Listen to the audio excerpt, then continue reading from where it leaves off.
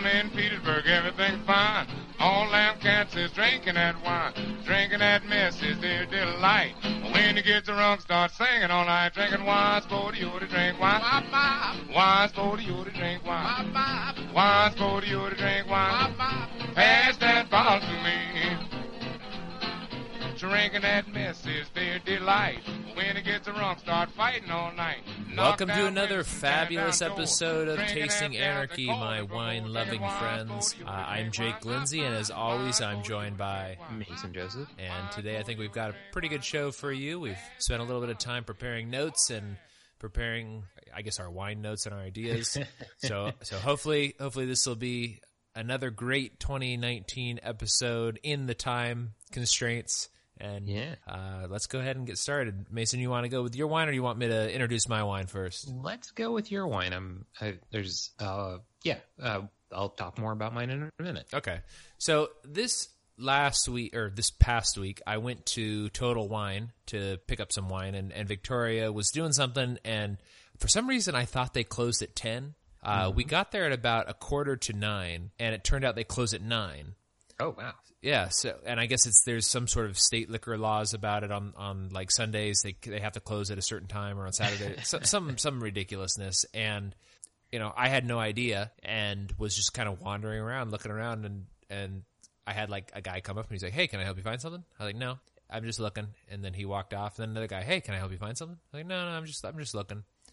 And I'm just reading bottles, scanning them, trying seeing what they are at other places and stuff like that, and then finally, this other dude comes in, and I'm in the Pinot Noir section, and he's like, "Hey, can I help you find something?" And I was like, "Not really. I was kind of looking for a Pinot Noir from Santa Cruz, around Santa Cruz in California, because I've heard that they're pretty good, and for the price, it's usually a good deal." And he's like, "Well, that's true. They are really good for the price, but the price is usually $45 to $100."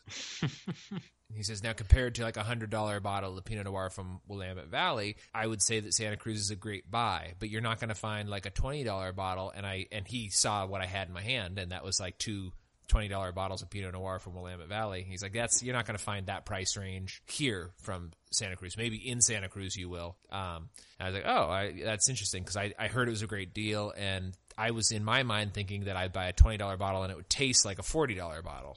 Mm-hmm. And he's like, no, you buy like a $50 bottle and it tastes like a $100 bottle. I was like, okay, that makes a lot more sense. And he pointed out a few of them. He's like, this one's very good. I've had that one, but it's $45. That one's $98. It's an excellent one. You can't go wrong with that. And I was like, well, I'm looking really for something that's like $20. And he was like, well, right now we're pushing this particular one. It is very good. It's from the Willamette Valley. It's not exactly the region where you're looking for, but it's $20, and we're closing in 1 minute, so I think you should maybe get this or get nothing and leave, basically. Is kind of what he was telling me. So I was like, all right, I'll get this and I'll leave. And so what I ended up getting was a Pinot Noir from the Willamette Valley. It's called Domaine Loubjac, spelled Loubejac. Loubjac. That's what I would think. Yeah, it's pretty good. It's 13.2% alcohol by volume. It was about $20. It was on discount at the time, so it was $16. But right now they have it listed on the Total Wine website for $20. So I think maybe that deal ended. I would say, as far as a Pinot Noir goes, it's not unbelievably outstanding, but I do think it's a good deal. It has sort of the aroma of French bread, which is always fun. It's what a Pinot Noir should be. It's fruity. It's very light. It has, it's a very floral smell mixed in with the French bread. I would recommend it for $20. I mean, or for 16, I think it was a good deal. For 20, it's a pretty good deal if you like Pinot Noir. And that's really all I have to say about it. It's not unbelievably outstanding. Normally Pinot Noirs, they recommend it with like herbal chicken or maybe pork chops or like a heavier fish. Like a rosemary inspired dish, I think. Yeah, something. Yeah, so like that kind of thing. Like maybe even like lemon chicken or something. But usually lighter meat, lighter fare. I actually had this earlier before we started the show, and I had it with veal bologna because that's what I was eating. So if you like veal bologna, I thought this went very well with it. Now, granted, Let's take a step back.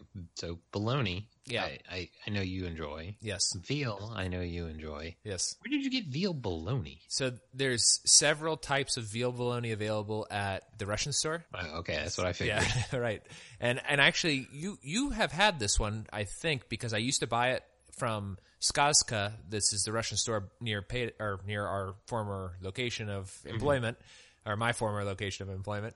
And it's basically it's just veal bologna, and I would get it because Sam could eat it also because it's not halal technically, but it's not a pork product. Mm-hmm. And it's, I think, really outstanding bologna. It's very, very brittle. I don't know how else to explain it. It kind of falls apart pretty easily, but it's very good. And the way that we eat it, Victoria and I eat it, well, really we eat all bologna this way, but we've been getting veal bologna a lot lately, and we'll crush garlic, and then we'll spread the garlic on the bologna, and then this is the part you won't like, Mason. Then we put a big piece of Danish blue cheese on it, and so it's like these like veal bologna and blue cheese garlic sandwiches. Well, to be 100% honest, I'm not a huge fan of bologna. I don't know if it's a holdover from childhood when I didn't enjoy it, and I've just never gone back to it. Now, I'm not saying I didn't have this when you were here. Okay, well, it's possible you didn't. Yeah. I don't remember doing so, but also, like, you know, Ashley gets the Lieberkasse at the beer garden, and that's like, she just describes it as fried bologna. Yeah, and it's I very very much enjoy the taste of that. So I think like a higher end bologna I'd probably enjoy, but you know, I don't pursue it. Right. So. Well, if ever I'm out there and we do like another cookout, the other thing that Victoria has introduced me that is veal hot dogs. Well, there's veal sausages, but they're basically hot dogs, and I've had those. But they're like, the ones at the Russian store are like 2 feet long. So it's like the thickness of a hot dog, but they're like 2 feet long. Yeah. And we should get those and grill them out. I think that would be really good. Yeah. So speaking of which, next weekend we're going to grill out for my birthday. So I think we're going to do hamburgers. And Bob's Burgers does a cookbook of joke hamburgers. Like, because they have the special of the day board. It's always like a pun hamburger. We were thinking about trying to grab a few of the recipes there and kind of like giving people different options instead of just standard, you know, hamburger with the standard way that we do it. Yeah, that would be fun. So I, wine-wise, have a Viognier from the Williamsburg Winery, the 2016 Wessex 100, 20 or 12.4 alcohol by volume. Price range in the, like, I've seen it listed a couple different places. I got it at Total Wine, but like it literally had a handwritten like selling label on it. So interesting.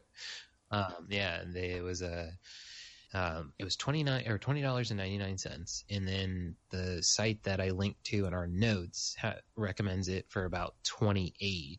And you know, the local wine shop that isn't Total Wine here that you and I have a connection to, listed for $20.99. That's a pretty good deal. And well, what's interesting about it is like it's showing off more of the Chardonnay aspects of it without the sweetness of Chardonnay in it. Interesting. And this is the first white that I've consciously noticed taste exceptionally different the longer you let it sit in the glass. Huh.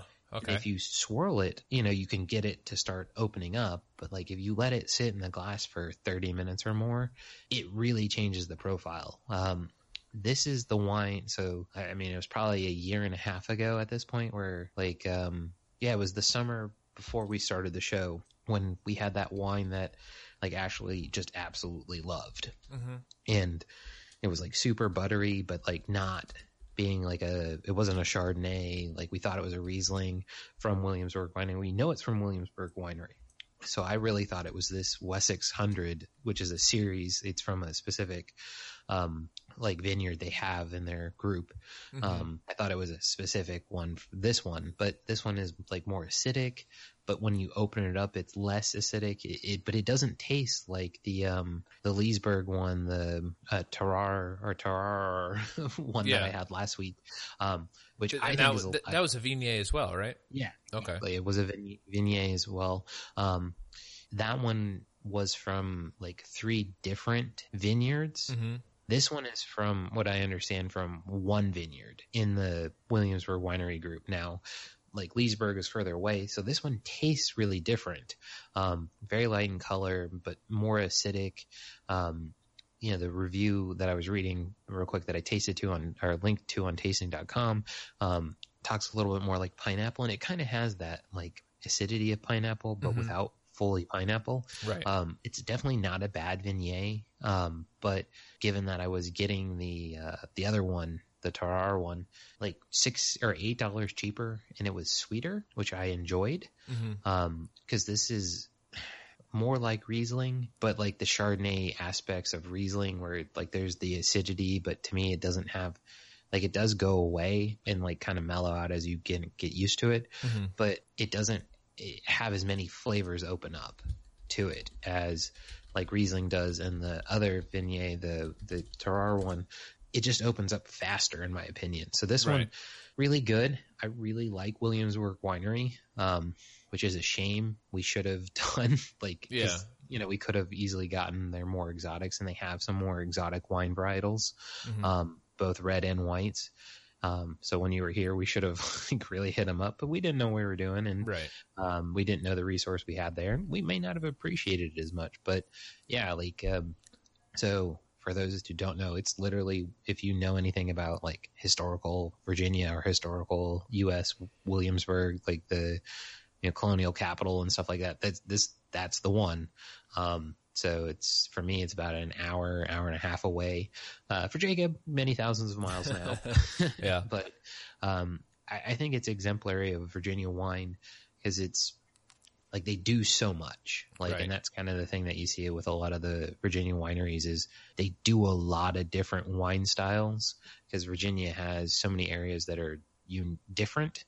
And you can kind of try to grow different ones, but and be close. So, I think definitely when you come back, we're going to go up there, and get a couple of bottles of weird stuff. I think that would be a lot of fun. I've got so many alcohol-based trips planned now, that I'm very like, coming up, there's going to be a mini episode for beer tasting with my sister Jory, preview for that, everybody.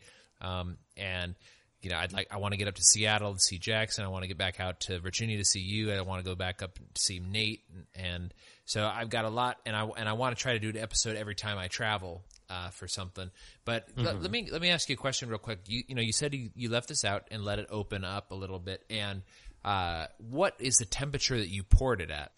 So I poured it at fridge temp. And our fridge is probably, it was on the freezer wall, which doesn't have a great insulation set. So, it's probably 31 to 32. Okay. So this is something maybe 37. Okay. Kind of in that area. This is something I've been really interested in lately, because, is serving temperatures of different wines. And Viognier, they recommend serving at 52 degrees, Fahrenheit. For anybody who uses Celsius, I guess we're the pigs, but you non-American pigs.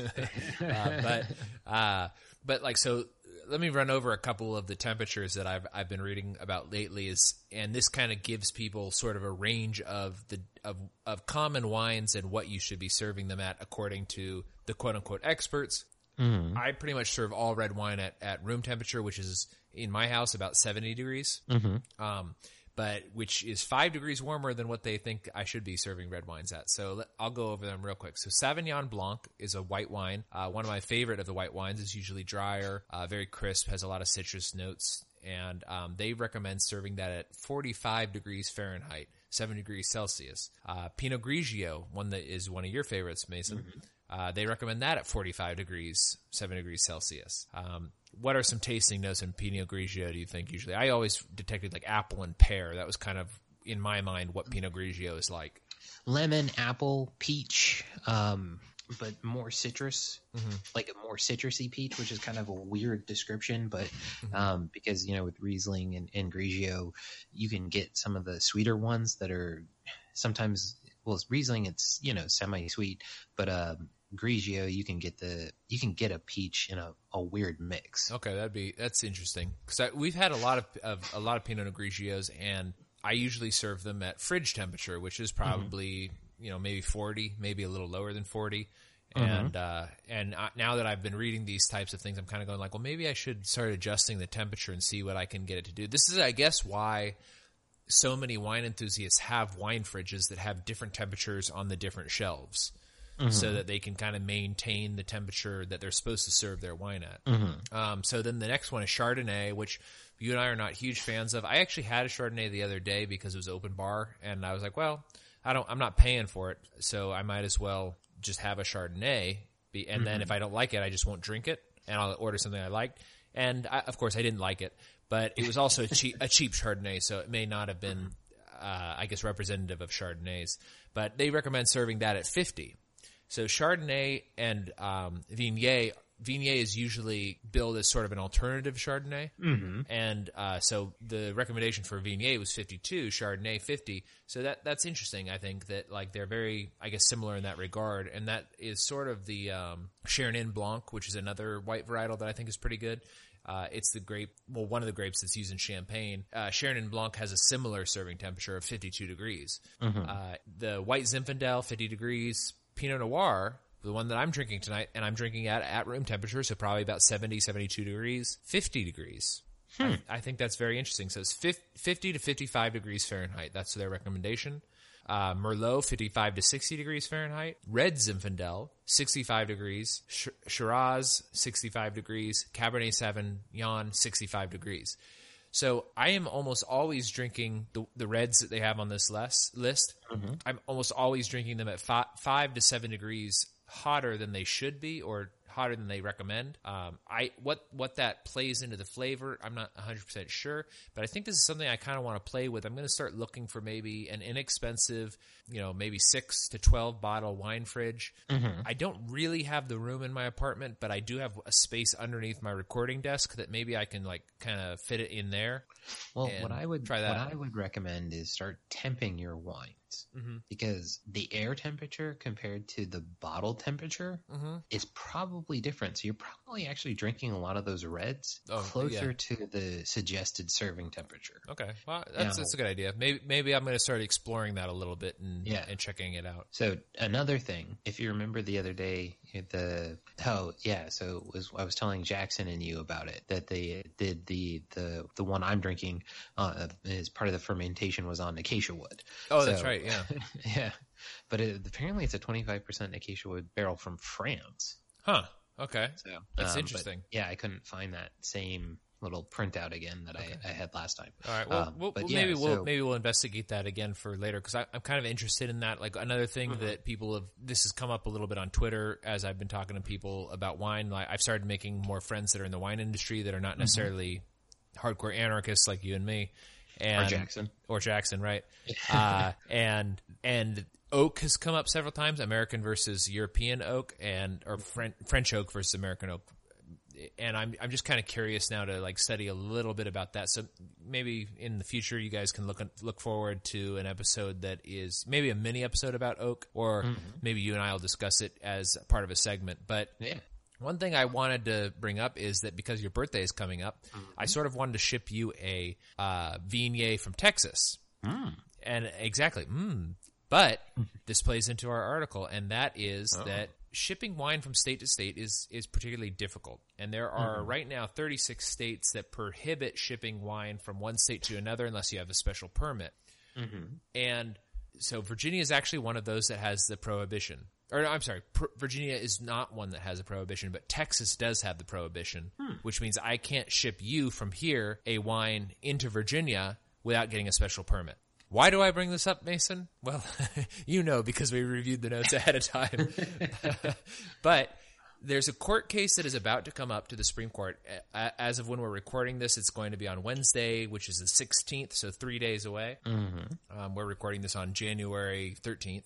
We are, yes. So these days, we can pretty much order anything we want online and have it delivered to our door. There's a few exceptions, but for the most part, you can get whatever you want delivered to your house within a week, maybe 2 weeks the most, for pretty much any product. Even cars now, you can have them delivered to your house just within a very short period of time. Oh, but there's a lot of crazy restrictions on that too. Yeah, that play into the same thing. Yeah, yep. And so what the court case that's being heard in front of the Supreme Court is, it's called, the case is Tennessee Wine and Spirits Retailers Association petitioner versus Zachary W. Blair, interim director of the Tennessee Alcohol Beverage and Commissions et al. So I'm going to link to that. There is a court docket link that I received from the failing New York Times article, which is what I got the summary from this on. And I'll link to that. But so basically the case this article actually focuses on this case in particular. And what it is that, as I said, there's 36 states that prohibit shipping wine from one state to another. And what this means is you can order wine from a wine shop in state in these 36 states. But if you are interested in a wine, or it's a good deal somewhere else, or it's a difficult to get wine in the state that you live in, you are not allowed to order it from a shop out of your state. So if, let's say, our good friend at Yanni's Wine in Virginia Beach, so if any of you are in Virginia Beach, go check out Yanni's Wine. Mm-hmm. If he had a rare wine or wine that I find difficult to get, and he was willing to ship it to me, because I'm in Texas, he can't ship it to me. Mm-hmm. Now, I am of two minds on this case. So, and I'll let you kind of talk to your position on this as well. This specific case is Tennessee specific, but a lot of the legal experts when it comes to alcohol shipping and wine shipping believe that this is going to actually impact the overall alcohol and wine market, and in direct sales in particular. This particular case is going to have a very large impact on Total Wine, because they have not been able to enter Tennessee, because Tennessee has a lot of laws restricting retailers from opening up a retail location in Tennessee that sells wine if they don't actually live in Tennessee. Mm-hmm. But my thought on this, I'm kind of two minds. For one, I don't want the trade restricted. On the other hand, though, I don't want the federal government enforcing federal laws on trade either. Mm-hmm. So it's sort of a catch-22 on this. Is on the one hand, I don't want the federal government to try to come in and supersede local or state law. On the other hand, I think it's a stupid local or state law. Mm-hmm. So I think that it's an interesting thing. And for you and me who are anarchists, don't think the government should do anything. I guess the state level law, we are like, yeah, this is stupid. The state shouldn't be intervening in this, or the locality shouldn't be intervening on this. But then on the other hand, to me, the greater evil is the federal government. Mm-hmm. So when the federal government comes in and overturns local laws, it's like, well, maybe that law works for that locality for some reason. But yeah. So in the legal contract sense, the states ceded certain authority to the federal government, and one of those is the interstate commerce clauses. Right. So to me, it seems like a clear interstate commerce violation, where I don't agree with the Fed interceding on state law, except for this is an area that I feel that the state of Tennessee has ceded to the federal government. You know what I mean?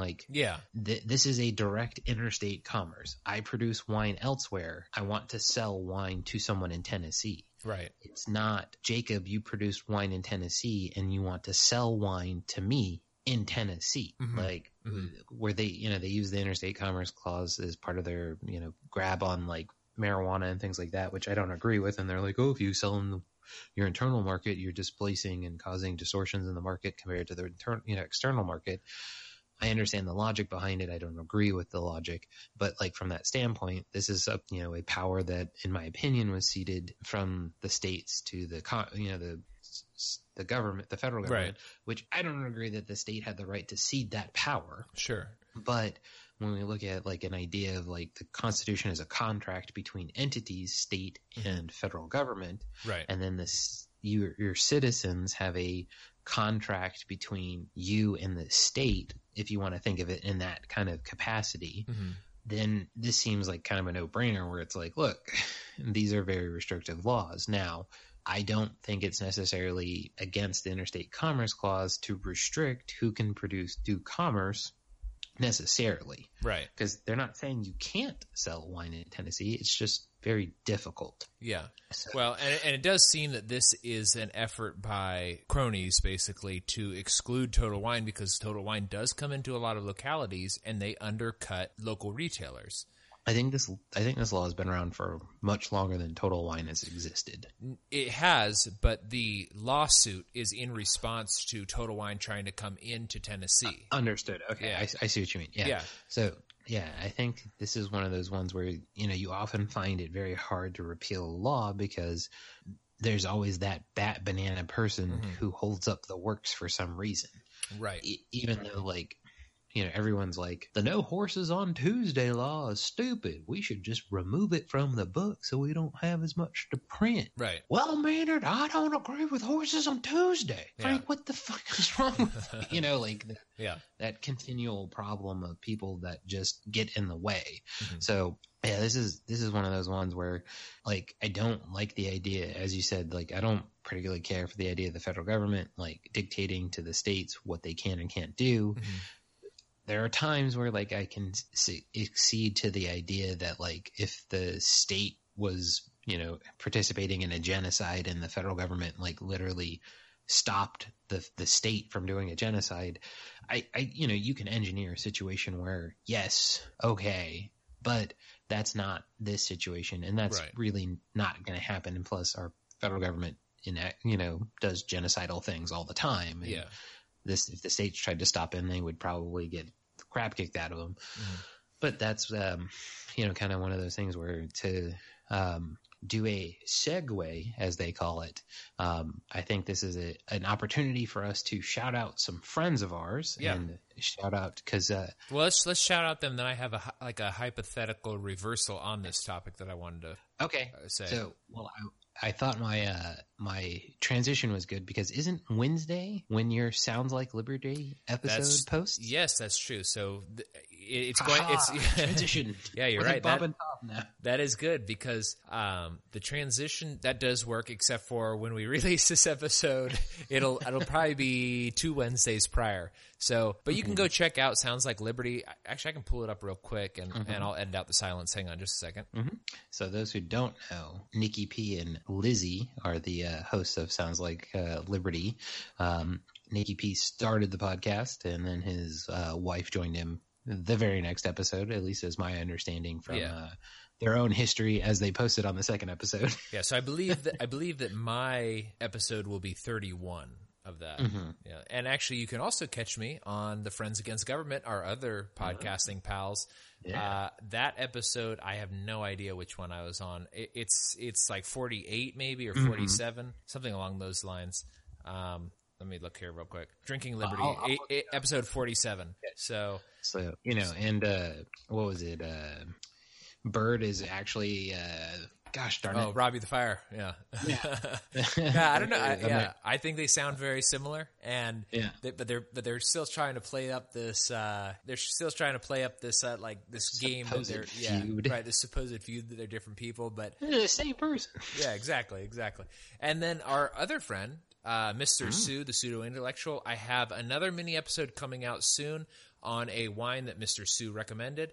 It's not exactly the wine he recommended because I couldn't bring myself to buy that one because I don't like sweet reds. But I got another one that is from the same company, and it kind of plays into something else we're going to speak about later in this show. So check out that. I'm not sure what I'll call it, but it was Mr. Sue. So Mr. Sue actually has a new show. As of right now, he has one episode out. I enjoyed it very much. It's on Dino Files network, which I can't remember what it's called. It's like Airwaves or something like that. But yeah, go ahead and check it out. You'll be able to search it. You can search Dino Files or you can search Mr. Sue and it'll come up. But let me get back to real quick this article because I wanted to give you the hypothetical. Because so far we've been assuming that the federal government, the Supreme Court, well, I guess we haven't really been assuming, but sort of we've been assuming that they're going to rule in favor of interstate commerce. If they rule the other way, though, do you think that the 36 states will expand to maybe all 50, in particular Virginia? Because we've actually done an article on this before where the Virginia Wine Growers Association has been petitioning the state of Virginia to restrict people from being able to order wine into Virginia from other states, specifically California. So I think that if this case goes the other way, that might have interesting implications in the availability of certain wines in Virginia and the ability to order direct from wineries outside of Virginia. And I just thought, what do you think about that? Do you have any idea or... I think so that there's 24 states that don't presumably have some sort of restriction. It's not that we don't, like the New York Times article doesn't, it may not say exactly the right way to think about it. So I think some states for sure, but other states not at all. So I think other states are going to be kind of like, it's just not going to matter as much to them. And I would think like maybe, I'm going to pick one at random that I don't know that doesn't have this. But, like a state like North Dakota, where they may not even have a native wine industry that makes sense to have some sort of oversized influence. Yeah, that makes sense. So they may not even care. Maybe someplace like New Mexico where it's like, look, we don't produce enough internal wine to even consider trying this, whereas Virginia thinks it does, right? Or like would like that leg up. And also, I think there's a good argument to be made that in the current rabble-rousing political climate, there'll be enough people who present it as basically these are just Trumpists.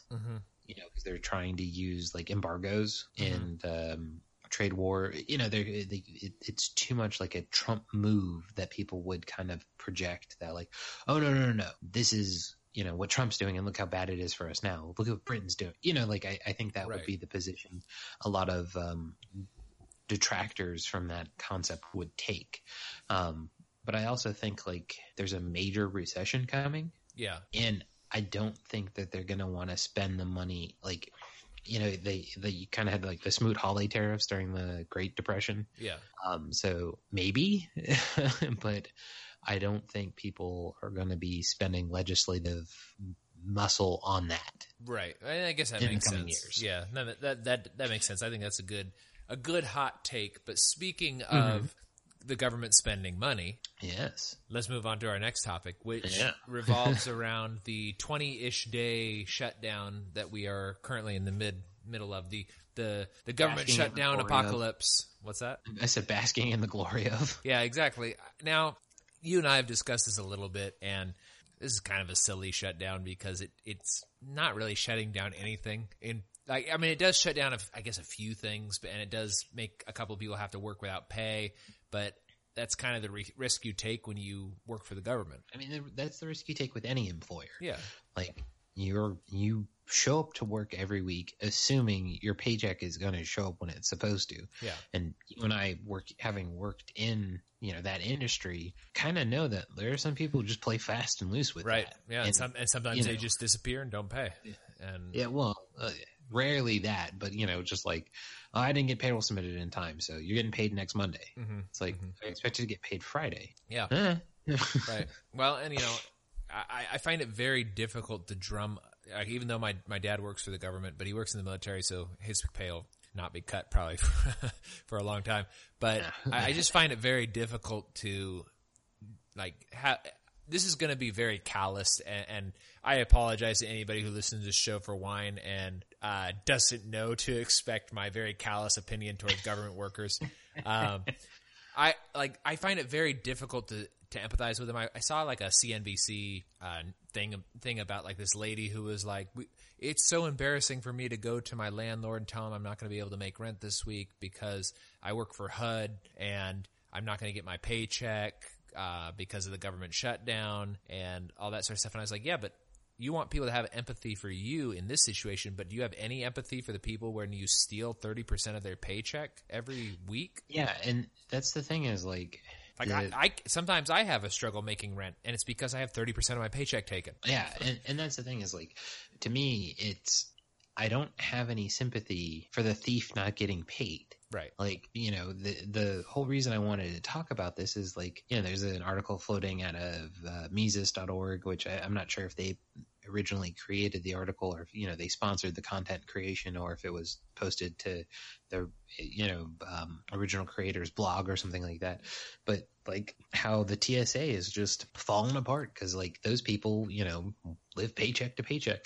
And so many of the people who are impacted by this live paycheck to paycheck. But it's like, okay, like how have you mismanaged your life to the point where not getting paid once or twice puts you in a point where you're going to get evicted? Right. It's a little different if you're like, look, I didn't get paid for 6 months, or, my daughter's got some sort of cancer and I'm making payments on that. Yeah. Like, okay, you can engineer that situation, but like I could transfer all of my spending to credit cards with some minimal interest payments and make my mortgage payment right for months. Like, I've got, Ashley and I carry, an absurd amount of cash basically, sure. Balances, and, everything is structural debt for us. So, but like I can make those payments for months. Like I could go live with my parents. Like, I could just start making money doing something else. And that's the kind of thing that, to me is so indicative of this is to me, it's embarrassing, like how pathetic a lot of these people are, that's their only source of income. Like I didn't plan for something to go wrong. It's like, right. Okay, the government shut down under Obama. The government, I think, shut down or nearly shut down under George Bush. This isn't like it's an unprecedented thing. It's not like you're working for the Weimar Republic going, I didn't know the money wouldn't be worth it. Yeah, yeah. Like this has happened before. Why are so many of these people like don't have a side hustle, don't like have another job, or like have some other backup? Yeah. It's baffling to me. And I think this is part of the sinister nature of the government in general is that it does create a culture of dependency. And I think a lot of the regulations and a lot of the we're going to get into in this segment a lot of the regulations in the wine industry, but a lot of the regulations prevent people from becoming entrepreneurs, mm-hmm. and or not really prevent it, but sets the bar higher. So there yes. are people who don't want to reach for that higher bar, and I don't feel bad. I don't. It's not that I don't feel bad for them. It's I understand them. I'm that way too. It's like my biggest problem is I want to do too many things, mm-hmm. and I never put my full weight behind any one thing. Like that's why I'm happy that I have this podcast, because I've been able to stabilize a little bit and actually get podcasts out in a semi-regular basis. Mm-hmm. And it's a good way to train myself to do something that doesn't necessarily have an immediate return. Yeah, it's a good anchor point for the week too. Yeah, exactly. It situates like, okay, I have this amount of time until the podcast. Yeah. I have this amount of time until it has to be posted. Right. Well, and I'll tease this a little bit. Is one of my big goals as a libertarian is to write the great libertarian sci-fi novel. Right. Mm-hmm. So, in the line of like Heinlein, or I don't pretend to be as good of an author as Heinlein or like Ayn Rand or somebody like that, but that's one of my big goals. And Victoria and I were talking about that today, and I was like, I don't know what it is. Like, I have no problem working, 70, 80 hours for somebody else, but I have a hard time spending any time for myself.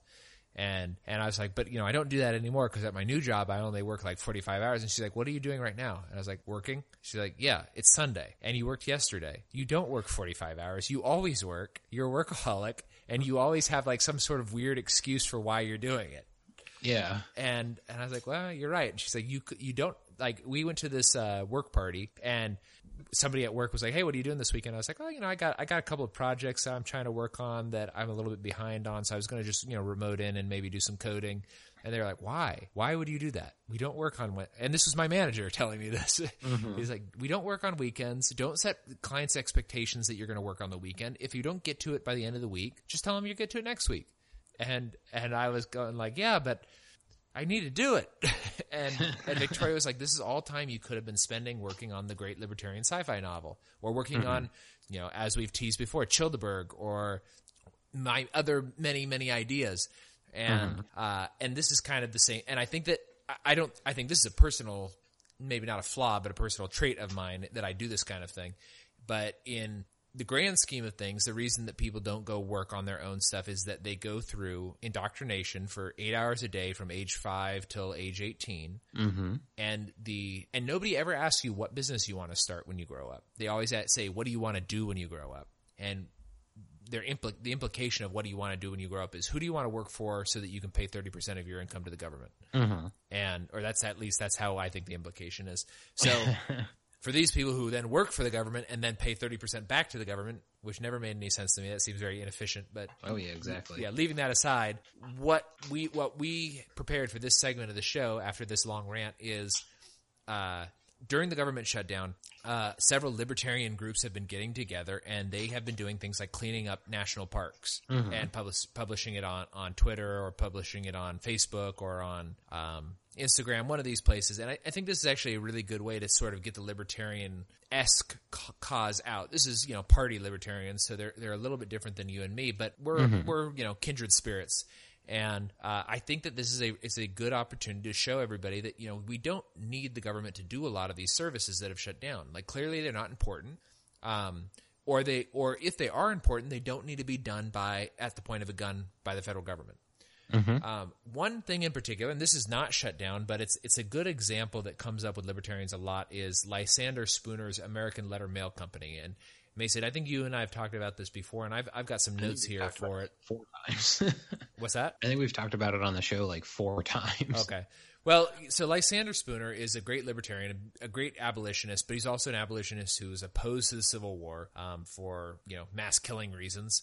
And one of his other great claims to fame, for those who don't know, is that he started a company called the American Letter Mail Company, and they were a direct competitor with the U.S. Postal Service back in the 1840s. And just to give some context, back in the 1840s, the USPS charged the equivalent of today's money of $3.50 on average to deliver mail. And this could have been just a letter. This could have been a package. It was very arbitrary, and the reason it was so arbitrary was that there was a lot of cronyism involved. People would get special charters to it would be basically a private entity. It's sort of like what people call private prisons now. They're not really private because the government still arrests people, charges them, and throws them into prison. So it's cronyism. So. Yeah. The USPS at the time was cronyist, and they charged 14.5 cents in 1844 money, which to us doesn't seem like very much, but because we were on the silver standard, if you adjust that for inflation or adjust that for the price of silver now compared to the price of silver then, you come up with about $3.50 to send a letter. And that's a lot of money. So Spooner believed that he could send these letters for less, and he proved that he could send them for less by starting the American Letter Mail Company and charging, depending on what the package was, but between 4 and 10 cents for a package. So the USPS got all pissy about this because, no crony wants their business stolen, and they sued him. And they said that it was unconstitutional for him to set this because Article 1, Section 8 of the Constitution gives him exclusive right over mail. And Spooner, being a lawyer from Boston, self-educated, by the way, he said that this is not the case. It gives them the right to start a mail company, but it does not give them the exclusive right to deliver mail. And this eventually went to the Supreme Court, and he was put out of business by the federal government. But in 1945, in response to Spooner, they end up dropping their prices to 6 cents. 1845. I'm sorry, 1845. They ended up dropping their prices to 6 cents, down from 14.5 cents. And then again in 1851, down to 3 cents. And this was just because they wanted to use the Lysander Spooner service. He didn't have it. It wasn't universal. It was only between certain cities. But he did such a good job. He was so efficient. He was so profitable that people wanted to use his service. And then they started complaining that the federal government mail service was charging so much. And so they started lowering the prices and becoming a little bit more efficient. Although they were still very inefficient, they still operated at a loss. Yeah, they didn't become more efficient. They just lost the price, more money. Right. So this sort of brings me to other areas. And one of the agencies that is, I guess, affected by the shutdown is yours and my favorite agency and I use this very sarcastically, in the federal government, is the Alcohol and Tobacco Tax and Trade Bureau. Yes. So we've spoken about them many times before, particularly in regard to what's going on in Oregon with Copper Cane and the Willamette Valley Wine Growers Association and the Oregon legislature. So this is a company that is undergoing the shutdown. Some of the services, the quote unquote services that they provide, are wine labeling. So if you want to label your wine and sell your wine, your label has to be approved by this organization. For some reason, it's abbreviated TTB. So I don't know why like alcohol is left out of it, because I would say TTB would be like Tax and Trade Bureau. It's because this bureau picked up after Prohibition. I think it existed before. Okay. So I think it was just tobacco and tax, or tobacco and trade beforehand. Okay. All right. Well, that makes makes sense. I may not have that fully right. All right. Well, this bureau it's abbreviated TTB. So anybody who's listening, if you want to look it up, you can look up TTB. It's a federal agency. So they're also responsible for regulating imports and exports of wine. They're responsible, for regulating imports and exports. So they don't prevent it or anything, but they are the ones who do some inspection in hand with other organizations. They're also responsible for statistical compilation, which kind of a weird thing to add on to that. They do some law enforcement, but not all law enforcement in regards to alcohol. They do permitting. So if you wanted to open a new winery in a specific AVA, you would have to get a permit for them. You'd also, if you want to open up a brewery, you have to get approval from them. If you want to open up a local brewery and only sell your brew locally, you still have to get federal approval. And they also do some certifications. It just depends on what the certification is. It relates to American viticulture areas. So obviously, you and me, Mason, I think can agree that this is not necessarily a useless organization, but an organization that really does not need to be... It doesn't need to exist. Yeah, it doesn't need to exist. And any of the things that are useful that it does could easily be handled privately or on a local or state level, preferably privately. So I've got actually 2 examples of private organizations that handle things in the wine industry that are similar to what the TTB does, but I figured I'll let you go ahead and respond or add anything you want to that first portion. So I wanted to know why it's shortened to the TTB. Well, it turns out this was actually created in 2003. Oh, wow. When the Homeland Security Act of 2002 split the Bureau of Alcohol, Tobacco, and Firearms into 2 new organizations with separate functions. Specifically, the Act transferred ATF and its law enforcement functions from the Department of the Treasury to the Department of Justice. ATF's other functions dealing with tax collection and regulation of legitimate trade remained with the Treasury Department and became part of the new TTB. You know how many people work for this organization? No. So 478. Oh. That's not very many at all.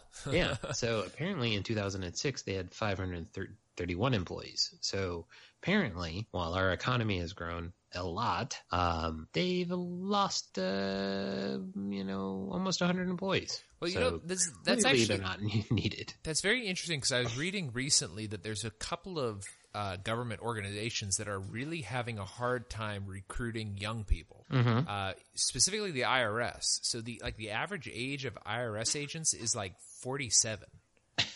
And they can't recruit new people, even though they offer fairly good competitive salaries. It's so boring, and also people feel bad about it. And a lot of the older IRS agents are starting to retire, and so the IRS is actually struggling to recruit new people, which I thought was very interesting. And so I wonder if this agency, along with some of the others, is kind of experiencing the same thing. Is that we're getting to the point where people just maybe not like intellectually, like they don't have a moral argument against joining one of these agencies, but they have an instinctual revulsion when it comes to being part of some sort of bureaucratic mess. I think it's more along the lines of so like, how the current statistic is that it's like unemployment is so incredibly low, but it's really, so many people just left the workforce. Yeah.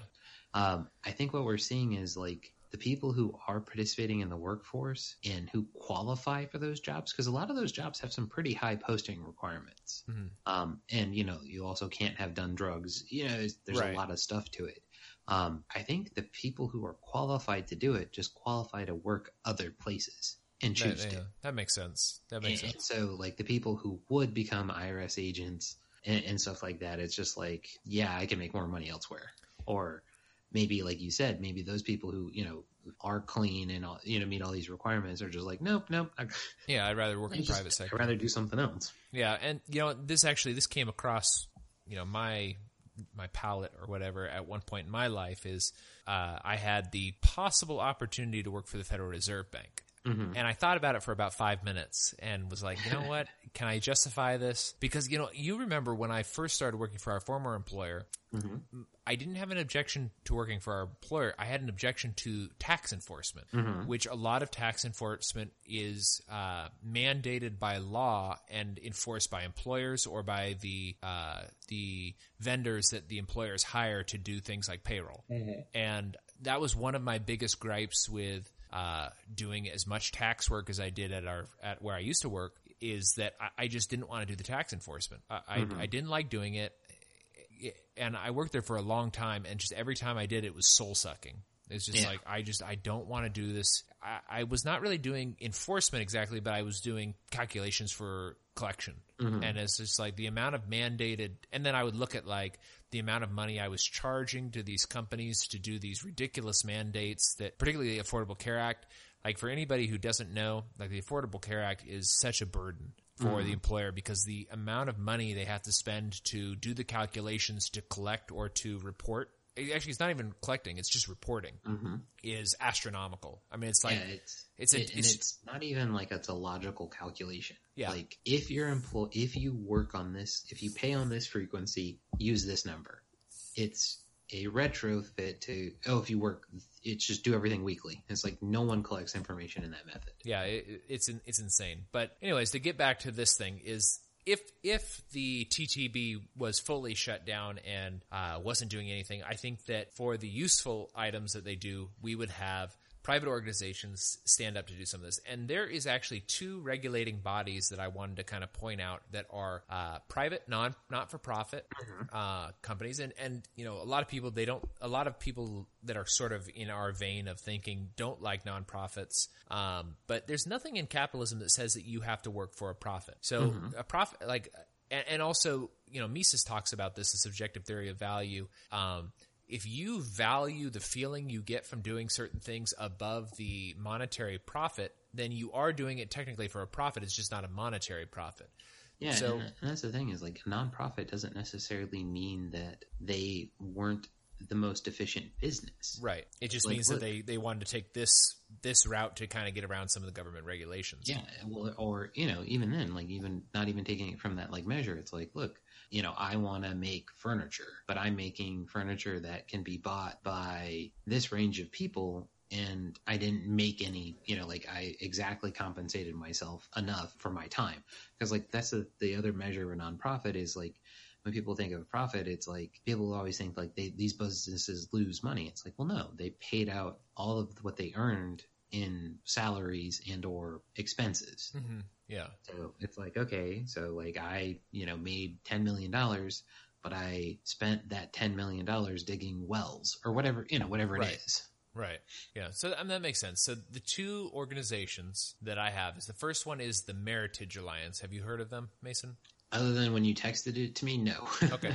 So this organization is something I actually found out recently, and this is thanks to some wine investigation, I guess, that has been spurred on by a recommendation from Mr. Sue, the pseudo-intellectual, whose podcast we mentioned earlier. He recommended a sweet red wine from Lilano. I did not get the sweet red wine because I do not like sweet wines, and it was like $6. So I was like, well, I'll only lose $6 if I get this. But on the other hand, like I really don't like sweet red wines, and I don't want to spend $6 on something I'm going to throw away. Mm-hmm. I may still get it, Mr. Sue. So stay tuned. So Jacob, send me the link, and I'll if I can get it, I'll get it. Okay, all right. I'll send you the link to it. So this is a Texas wine, so you may or may not be able to get it, but. Lilano is a fairly large wine producer here in Texas. They also make a Meritage Red. So what the Meritage Alliance does is it was started in the mid-'80s, I think 1985 actually, and their goal was to promote New World wineries and New World vineyards making red blends and white blends in the style of Bordeaux. And there's a lot of stuff that goes into it, but mostly it's just the top grapes from the regions that are selected, and then they blend those together in the style of Bordeaux, and they try to produce a Burgundian style red blend or white blend from New World Wineries. So this is a nonprofit. It is an independent certification. And I think that this is a good example of one way you could be doing, for example, American viticulture areas, is that you right now there is some law enforcement involved in this because I think Meritage is trademarked, but you cannot put Meritage on your label unless you are certified by the Meritage Association. I think there's other ways that you could deal with this that do not involve government enforcement of Meritage, but you could have some sort of like holographic label or some sort of trademarked seal or something like that that would tell the consumer that this is an actual certified Meritage wine in this case, or Willamette Valley wine in the case of a American viticulture area. Yeah, I mean, like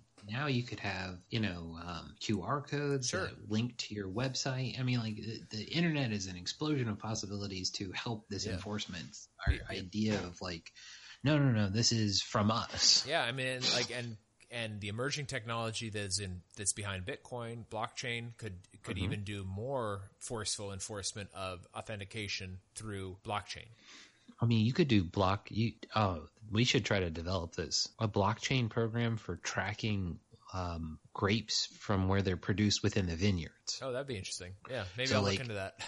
So like you could scan the QR code and it would load into this. So you could kind of like every time, you interacted with it, it would like make an algorithm, so like you scan the QR code and this bushel goes in here, like kind of like how, so you scan them all. And so then like, you scan them all into this production barrel, and then you can do the percentage out.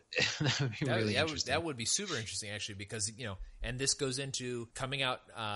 This will be released on a Tuesday, so this will be, I guess, 2 Fridays prior to when we release this. I've got the 4 Cabernet Franc review that gets into terroir a little bit. This would be like terroir on steroids. Yeah, exactly. And I think that like it would be really interesting. Yeah, it would be. So kind of moving on, speaking of terroir and speaking of the way that wine is produced, another organization that I didn't realize was private until Jackson Blood mentioned it, and maybe we'll have him on to talk a little bit more about biodynamic wine, is biodynamic certification. So just in a nutshell, what biodynamic is, it is organic, but it's like organic mixed with witchcraft. It's got a lot of like I'm going to put a link to the Wine Folly article about it. It is really interesting, and it is very like witchcrafty in a lot of the ways they do it. So it's basically the way that they do it is you've got specific days that you can do specific things to your grapes. So you have fruit days, so it's the best day to harvest the fruit. You have root days, and that's the best days for like pruning your grapes. And then you have like flowering days, which are the days that you don't touch the grapes because that's when the grape is trying to like have sex with other grapes. And then you have like leaf days, which is the best days to water the plants. So like there's all this other interesting stuff. And they also have like where you like take cow's horns and like fill it full of cow shit and then like bury it. And like that's one way that you like somehow like align the energies of the grapes to. And it all sounds like it's incredibly wacko and insane. But when you go and like read people's reviews of these, they're like, this sounds insane and it sounds crazy, but this is some of the best wine that you're going to get. And it's very, very interesting. So it's like organic on steroids mixed with witchcraft. Yeah. So, this is one of those ones where, did somebody buy the hype when they drank it? Yeah. And, it's not that they're lying to you. They truly believe this, but like, did they buy the hype? But yeah, that's that's kind of the idea of like a lot of these things that the government services that are shut down, like out in Joshua Tree, apparently somebody cut down one of those trees, but it's like if that had been private property and those were of value, they would have been protected, whether it was shut down to visitors or not.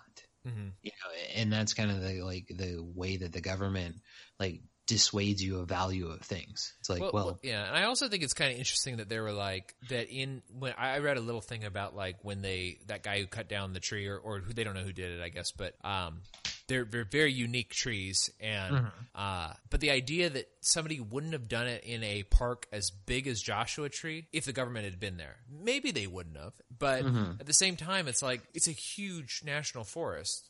And it's largely desert in very remote areas. It's not like people couldn't have done it with the government there. And I bet you if we went and did some investigation, there has been times when people have done things like this in Joshua Tree when the government was active.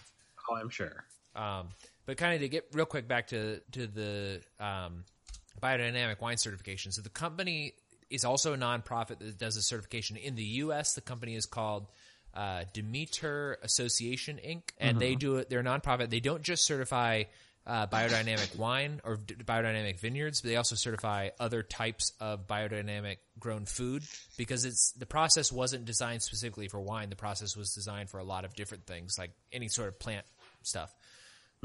So I don't know. Those are two examples of private organizations taking on certifications.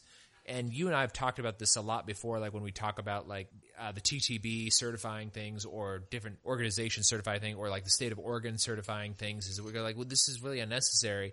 And finally, I did some research to see, well, is anybody doing any sort of certification beyond that? And it's true. There are. Here's two examples. There's many other examples. I just didn't cite them here that do very thorough, and their ability to make money on this is reliant on them being accurate. Yeah, and that's kind of the it's like a trade associations. Yeah. Like a lot of those are designed with the idea that like to help businesses that interact in the same market get together, but it's also designed for consumers to be able to go like, okay, are you a member of this trade association? Is it worth taking a risk doing business with you? Mm-hmm. And then, like my side project, like that's a big thing, like to like be able to go to these trade associations and find people doing business. Right. Yeah. So I think that's a great place to wrap up. Yes. I guess my final thoughts on that are just the government shutdown is really nothing, because it's not actually that big of a shutdown. It's a partial shutdown, and there's still a lot of people. The media does seem to be blowing it up quite a bit because it's their sacred cow. But overall, I think a lot of this stuff could be done privately. We gave two examples here, so I'm not really trying to make the argument. I mean, I think the majority of people who listen to this show already know my position on it and already know yours, Mason. But we hope that anybody who listens to this show for the wine has sort of maybe gained a different appreciation for how this stuff is regulated and done. But if you disagree with us, I'd be happy to hear from you. You can reach out to me or Mason. If Mason doesn't check the outlets as often as I do, but if you want to talk to Mason specifically, I can forward him the message for sure. Yes. So it's on Twitter at Tasting Anarchy. You can also reach out to me, tastinganarchy@gmail.com. I do check the email frequently. You can also go to our website. I think the comments are working, but somebody told me that they were not. But you could also go over to Podbean and comment directly on this episode, and I will see it when I'm checking the episode download statistics. Yeah, and you could comment on iTunes. You could leave a review on iTunes, Spotify. Are we on Google Play? Yeah, we're no, not Google Play. We're on Google Podcast. Google Podcast. Yeah. Yes. But yeah, so that's the thing is like, so a couple things. If you like what we're doing, definitely share the show. Let other people know that we're doing it, because like Sounds Like Liberty and Friends Against Government, we're a different generation of liberty podcasts where, yes, we obviously are anarchists, but our focus is on wine, and it's not politics 24/7 here. So right. Yeah, and you know what? Then we make a podcast politics. Yeah, so. I mean we do a lot of politics, but it's usually it's wine related stories with a twist. So if you're interested in this, we've actually got quite a few episodes, so check out our backlog. One episode I really want to recommend is the episode with Jackson Blood, which was episode 33. That has been one of our most popular episodes. It is jam packed with information. He was also on our New Year's episode, also one of our most popular episodes. So if you guys want to just kind of go get a taste of what's going on, if you're new to the show, go ahead and check out episode 33 and episode 41, at least the first hour of episode 41, because it was very long.